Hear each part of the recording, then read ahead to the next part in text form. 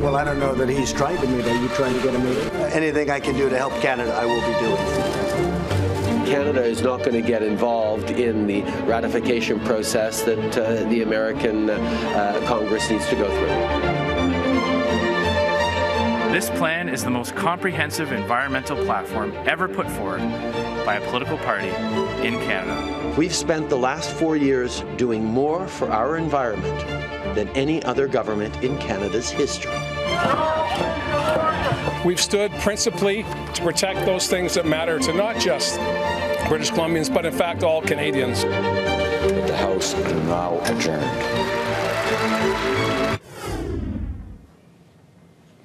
It's Sunday, June 23rd. I'm Mercedes Stephenson, and this is the West Block.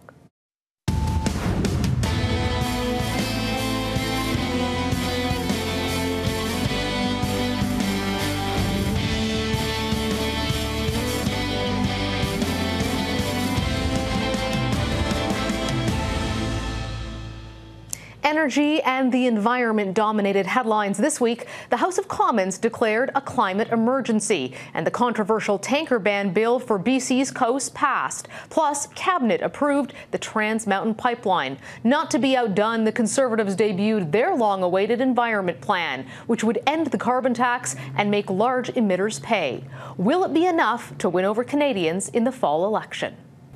Joining me now is Conservative leader Andrew Scheer. Thank you for coming on the show, Mr. Scheer. Thanks for having me. This is a 60-page plan, lots of information about policies, but not a lot of math. There's no targets in this plan. There's no costing in this plan. Why the Conservatives, who are so focused on the economy and numbers, would put out a plan like this is raising questions. How do you respond to the criticism that you haven't established targets or a cost? Well, I just completely reject those accusations. This is the components in here that speak to things like tax credits for home renovations to help people make investments in their own home, whether it's high-efficiency furnaces or installations. That's costed. The accelerated capital cost allowance to incentivize investments in green technology and in lowering reductions is costed as well. And the modeling is based on the Parliamentary Budget Officer indicating that this approach, this focus on technological innovation can reduce greenhouse gas emissions by as much as 100 megatons. So this is based on that modeling provided by the Parliamentary Budget Officer.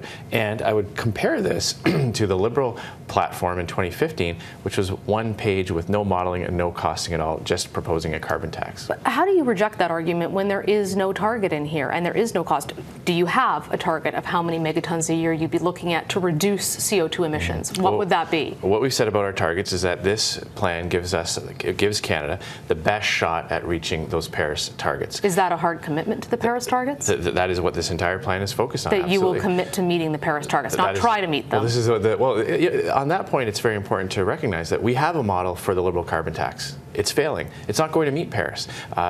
Every analysis has shown that we're falling further and further behind. We're actually getting further away from those targets under the Liberal plan. So the choice for Canadians is a plan that is proven not to work, or a fresh new approach which is focused on investing in technology, taking the climate fight global, not being restricted just on what we do here. Is that a hard commitment, though, to the Paris targets? That is exactly, those are the targets that Conservatives sign on to. That is what this plan is based on, a goal moving us towards reaching those targets. How do you know, though, if you haven't released what those targets are or how much your plan is going to reduce it by, how do you know you're going to be able to meet those targets? Because it's already been shown to work. The advancements in technology that have taken place, for example, in the energy sector, have seen a 30% reduction in the intensity of emissions released by the energy sector.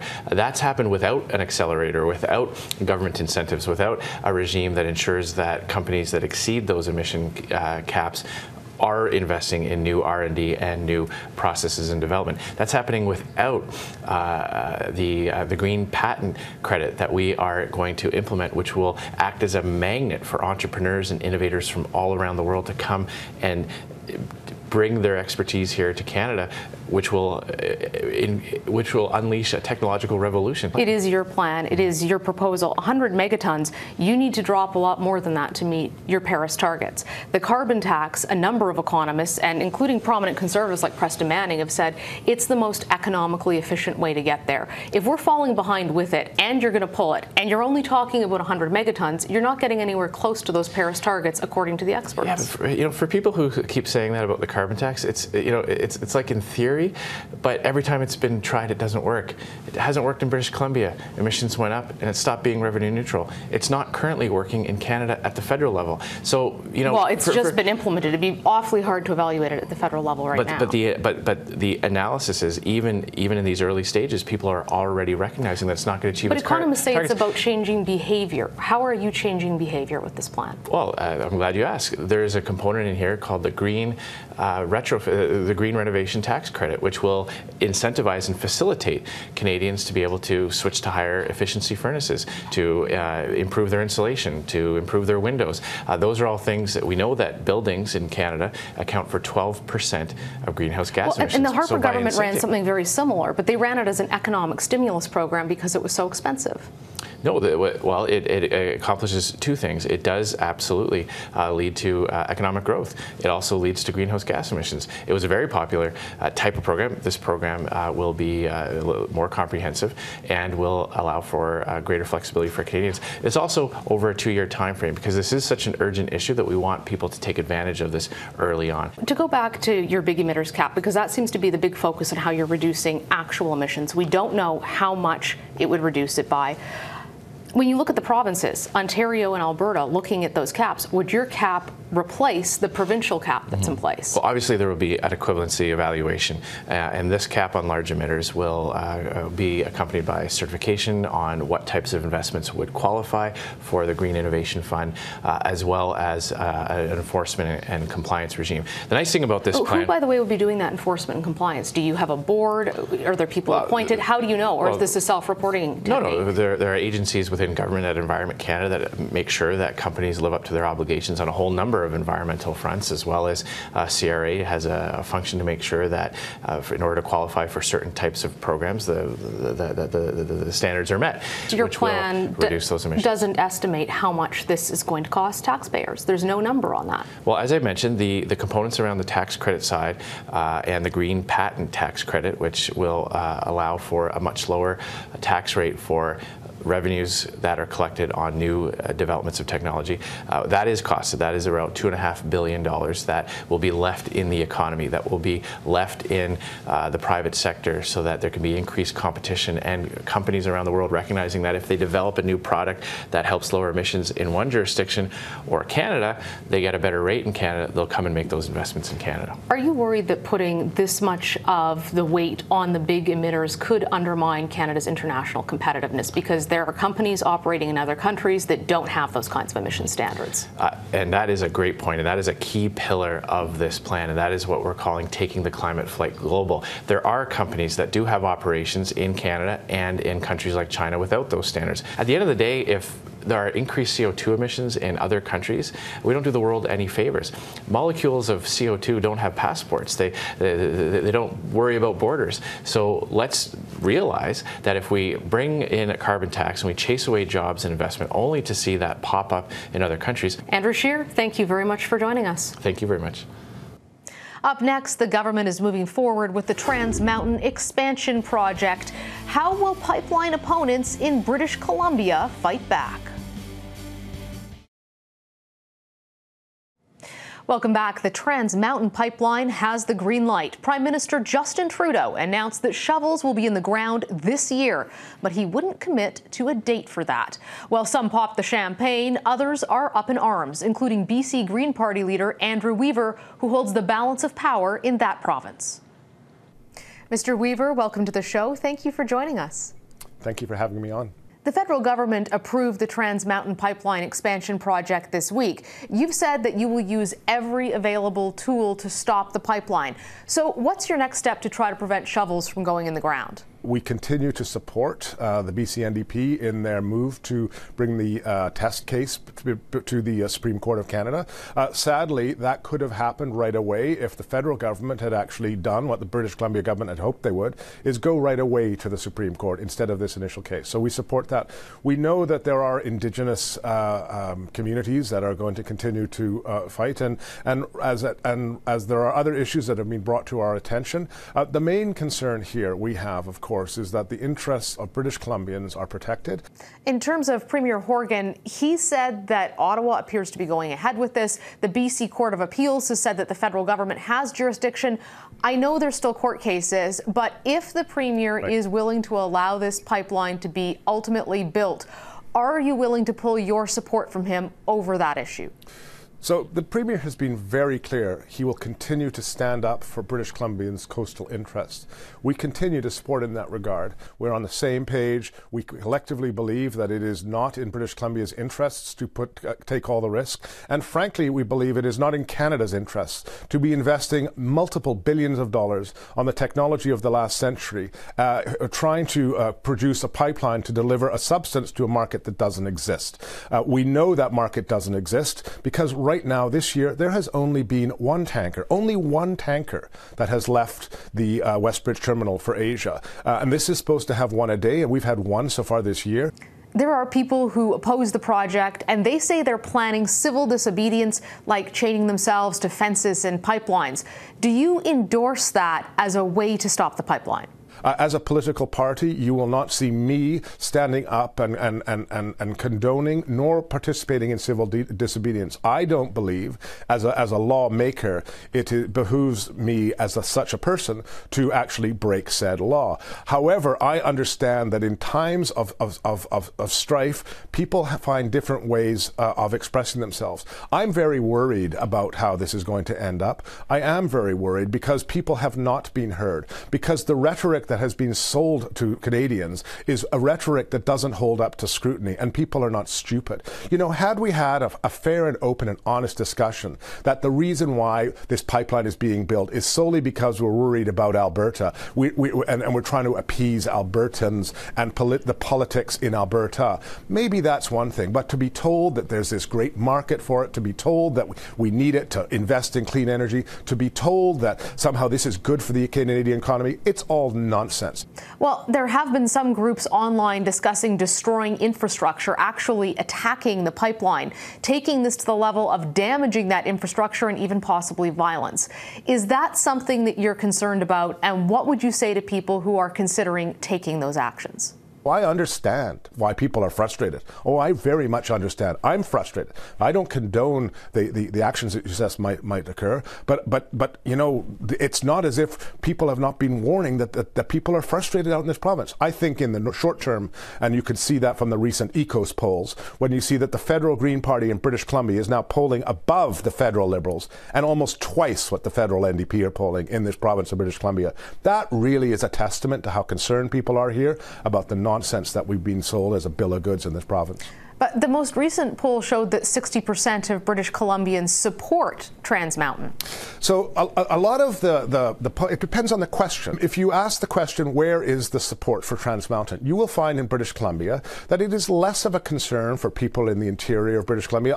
I say that generally. Obviously, the Cabinet nations are very concerned. You come to the city of Vancouver, a city that's trying to brand itself as the greenest city in the world by 2020, and you try to turn it into one of the largest exporters of heavy oil in a precarious kind of coastal environment where they have to go through the Ironworkers Bridge every day, and the entire harbor must shut down as these tankers leave and enter. You know, there's profound concern there. So if the Liberals think they're going to win seats on Vancouver Island or in Greater Vancouver, yeah, they've got something coming to them. If they, I would suspect, and I wouldn't be surprised if they were wiped out of Metro Vancouver and Vancouver Island. What do you say to people who say the federal government has to balance jobs in Alberta and the environment in BC? 80,000 jobs lost. Alberta saying they're dying because they can't get the energy out, and that the federal government is trying to strike a balance here. It's not about balancing out. Look, I would suggest that Mr. Trudeau needs to go back and read the Lorax. It's a very simple kid's book that talks about balancing in the environment and the economy. It's not as simple as that. Mr. Trudeau has you balance the environment and the economy by recognizing that you don't have a strong economy without a strong environment. Mr. Kenney continuing to think that somehow building a pipeline is going to create a market. It's outrageous. I mean, what free market exists where you build something and it will come? Nobody does that. We have to wrap it up there, Mr. Weaver. Thank you very much for joining us. What a pleasure being on your show. Thank you. Up next, the House rose late last week. We'll unpack the politics as MPs gear up for the barbecue circuit and the upcoming election. Welcome back. A politics-packed week from Justin Trudeau's visit with Donald Trump in Washington to MPs heading back home for the summer and a stunning cabinet shuffle in Ontario as the Ford government tries to reset the agenda. Lots to talk about. Joining me now for that is Toronto Star Bureau Chief Susan Delacourt and, of course, our own Chief Political Correspondent David Akin. So it's hard to do better than Donald Trump saying he is willing to do anything for Canada. He will represent us strongly in the meeting that he has with the President of China. There was no Twitter eruptions after we left. Is this a win, Susan? Yeah, definitely. I think I was watching various people who know more about Canada-U.S. relations than I do yesterday saying this is proof that, you know, another leader might have taken last June's outburst to be a sign of permanent bad relations. Certainly, if you'd asked me a year ago if Trump and Trudeau would have been having that encounter they had yesterday, and while Trudeau didn't look comfortable, I think you do have to give him points for not overreacting last summer when he could have, and big points to, it's not mentioned very often, to David McNaughton, the ambassador down there, who does seem to have been managing this back to a place where you can get the President of the United States talking about somebody other than himself and saying that he was willing to do things for his friend Justin Trudeau. So there are a lot of leaders in the world who would like Trump to do that, I think. But I do think that was a win yesterday. A huge amount of work, as Susan says, that's gone on behind the scenes at all levels of the embassy. I was talking to some people who work there in the scramble to try to get this all ready, even though something like this doesn't happen overnight. At the end of the day, though, we have Donald Trump on side for China. That could be very helpful. But when it comes to NAFTA, it's not up to him. What kind of progress has there been on the congressional front? And for me, that was, I think, the more important for the Canadian economy part of the trip. We know that Trump is on board with NAFTA, CUSMA, USMCA, whatever you want to call it. But that meeting with Pelosi, I was really sort of watching to see how that was going. And it still seems like, you know, Nancy Pelosi is going to do what the Democrats want to do, and she's really not responding to many foreign leaders. I mean, she still has problems with the new NAFTA, and Democrats are going to have to work that through. So we'll see. There's going to have to be more work by Ambassador McNaughton. I'm sure he knows that, and everybody else to sort of push that through. The other interesting thing as well that I'm watching with the Trudeau-Trump relationship is Trudeau and Emmanuel Macron, the president of France, and other progressive G20 leaders have been sort of working together behind the scenes in advance of next week's G20 meeting to Trump-proof next year's G7 and G20 next year is in Saudi Arabia. So in an election in the United States, the G20 goes to the Saudis, the G7 comes to America. And a lot of the progressive work and work to sort of hem in China, which is going to be a big focus next week, you know, Trudeau's playing a very interesting game. He needs Trump on board, but we don't want Trump being too much taking the lead. Other nations have to. I think that's going to be a really fascinating thing to watch next week. Well, and in this case, he has to rely on Donald Trump to deliver the message, but he has his own agenda too, and that's the trade war that he has with China. How top of agenda do you really think Canada is going to be in that meeting for Donald Trump? I have heard that Trump and Trudeau, this new warmth between them is because Trump feels some sympathy or solidarity with Trudeau on China is driving us crazy. We are the China is driving us crazy club. And I think it's sincere, in as much as Trump can be sincere, that he does have some sympathy for Canada in this. Whether Donald Trump will always do what's best for Donald Trump, but I'll maybe live to regret that, but I take him at his word. And we've been hearing that Trump and Trudeau have been talking a lot on the phone lately. Lots of calls, yeah. They've been going back and forth, and I'm told the alliance is China. So it wouldn't surprise me if he does. And this is one of those issues, China.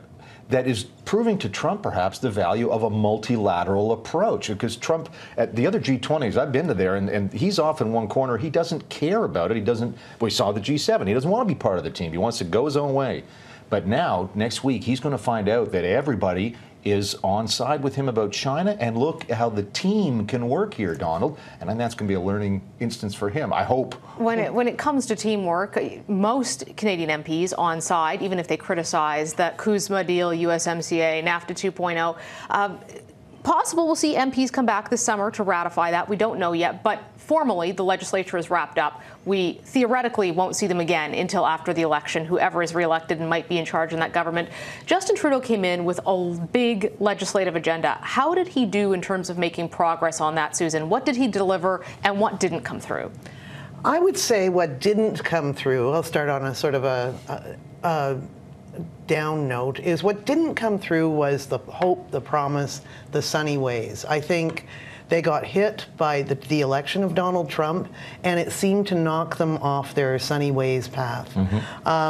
Ever since Trump was elected, and then you can almost do it year by year. There was Trump's election, knocked them off course. Then Trudeau's own self-inflicted wound, the India trip, and then the SNC-Lavalin thing. Those three things knocked this government from proactive to defensive, and made them do much of their stuff, measuring how well they were doing by how well they were reacting to various unexpected incidents. So I would say what they didn't do is deliver in a big way, and to accompany all that grand promise they came in with 4 years ago. I'll do one of the big things they delivered on, that they campaigned on, was legalizing cannabis. I mean, that really is a big change, and that's a big one. The Canada Child Benefit. Canada Child Benefit, absolutely. Lifting So people out of poverty. A couple of things that they can go look at what we did, and we've seen them, particularly the Canada Child Benefit. And yes, there are a lot more Canadians with jobs than there were 4 years ago. So those are things they're highlighting and going to. But what you touched on about tone, sunny ways, electoral reform absolutely was a big promise. It was an unequivocal, unambiguous promise, and a complete and utter failure. And that goes with that we're going to do politics differently. And I know Nate Erskine-Smith, for example, was on a podcast I was recently listening to saying this whole idea of the center's not going to have control. Well, we haven't done that yet. The center's got a ton of control, and that's an issue. Speaking of control, or lack thereof, Doug Ford's office, which has been in a bit of chaos this week. Finance minister shuffled out after a year, almost unheard of, to no portfolio. Chief of staff embattled, not well liked, news that he'd appointed one of his son's friends and his wife's cousin, to rules with major salaries overseas, struggling to try to reassert control. Does this hurt or help the Liberals heading into the election? I was asking my Queen's Park colleague at the end of this week how many rings are in that circus, because every day is a new Doug Ford eruption, and certainly it's making Liberals happy. I'm told MPs who've been going door to door, Liberal MPs in the past month, say that one MP told me it's coming up at 7 out of 10 doors, that Doug Ford is the best friend that the federal Liberals have now up to the election. And speaking of the Ford legacy, we have just a few seconds left, but Renata Ford, Rob Ford's widow, now running for the People's Party of Canada. Yeah, this is just this is the 3-ring circus or 4-ring circus. Renata Ford, don't forget, is in the middle of a big family feud with Doug Ford, and it's Doug Ford's riding that Renata Ford is going to run in federally. So it's a big soap opera. This is Bernier's party, the People's Party of Canada. Folks, it'll be funny for a few minutes, but the Liberal incumbent there is the Science Minister, Kirsty Duncan. She's going to win that riding, and hold me to it in 6 months from now. Well, we're certainly going to keep a close eye on it. Thank you both for joining us, and we'll see you again soon. Thanks. That's our show for today. For the extended interviews with Conservative leader Andrew Scheer and BC Green Party leader Andrew Weaver, please go to our website, thewestblock.ca. Have a great day.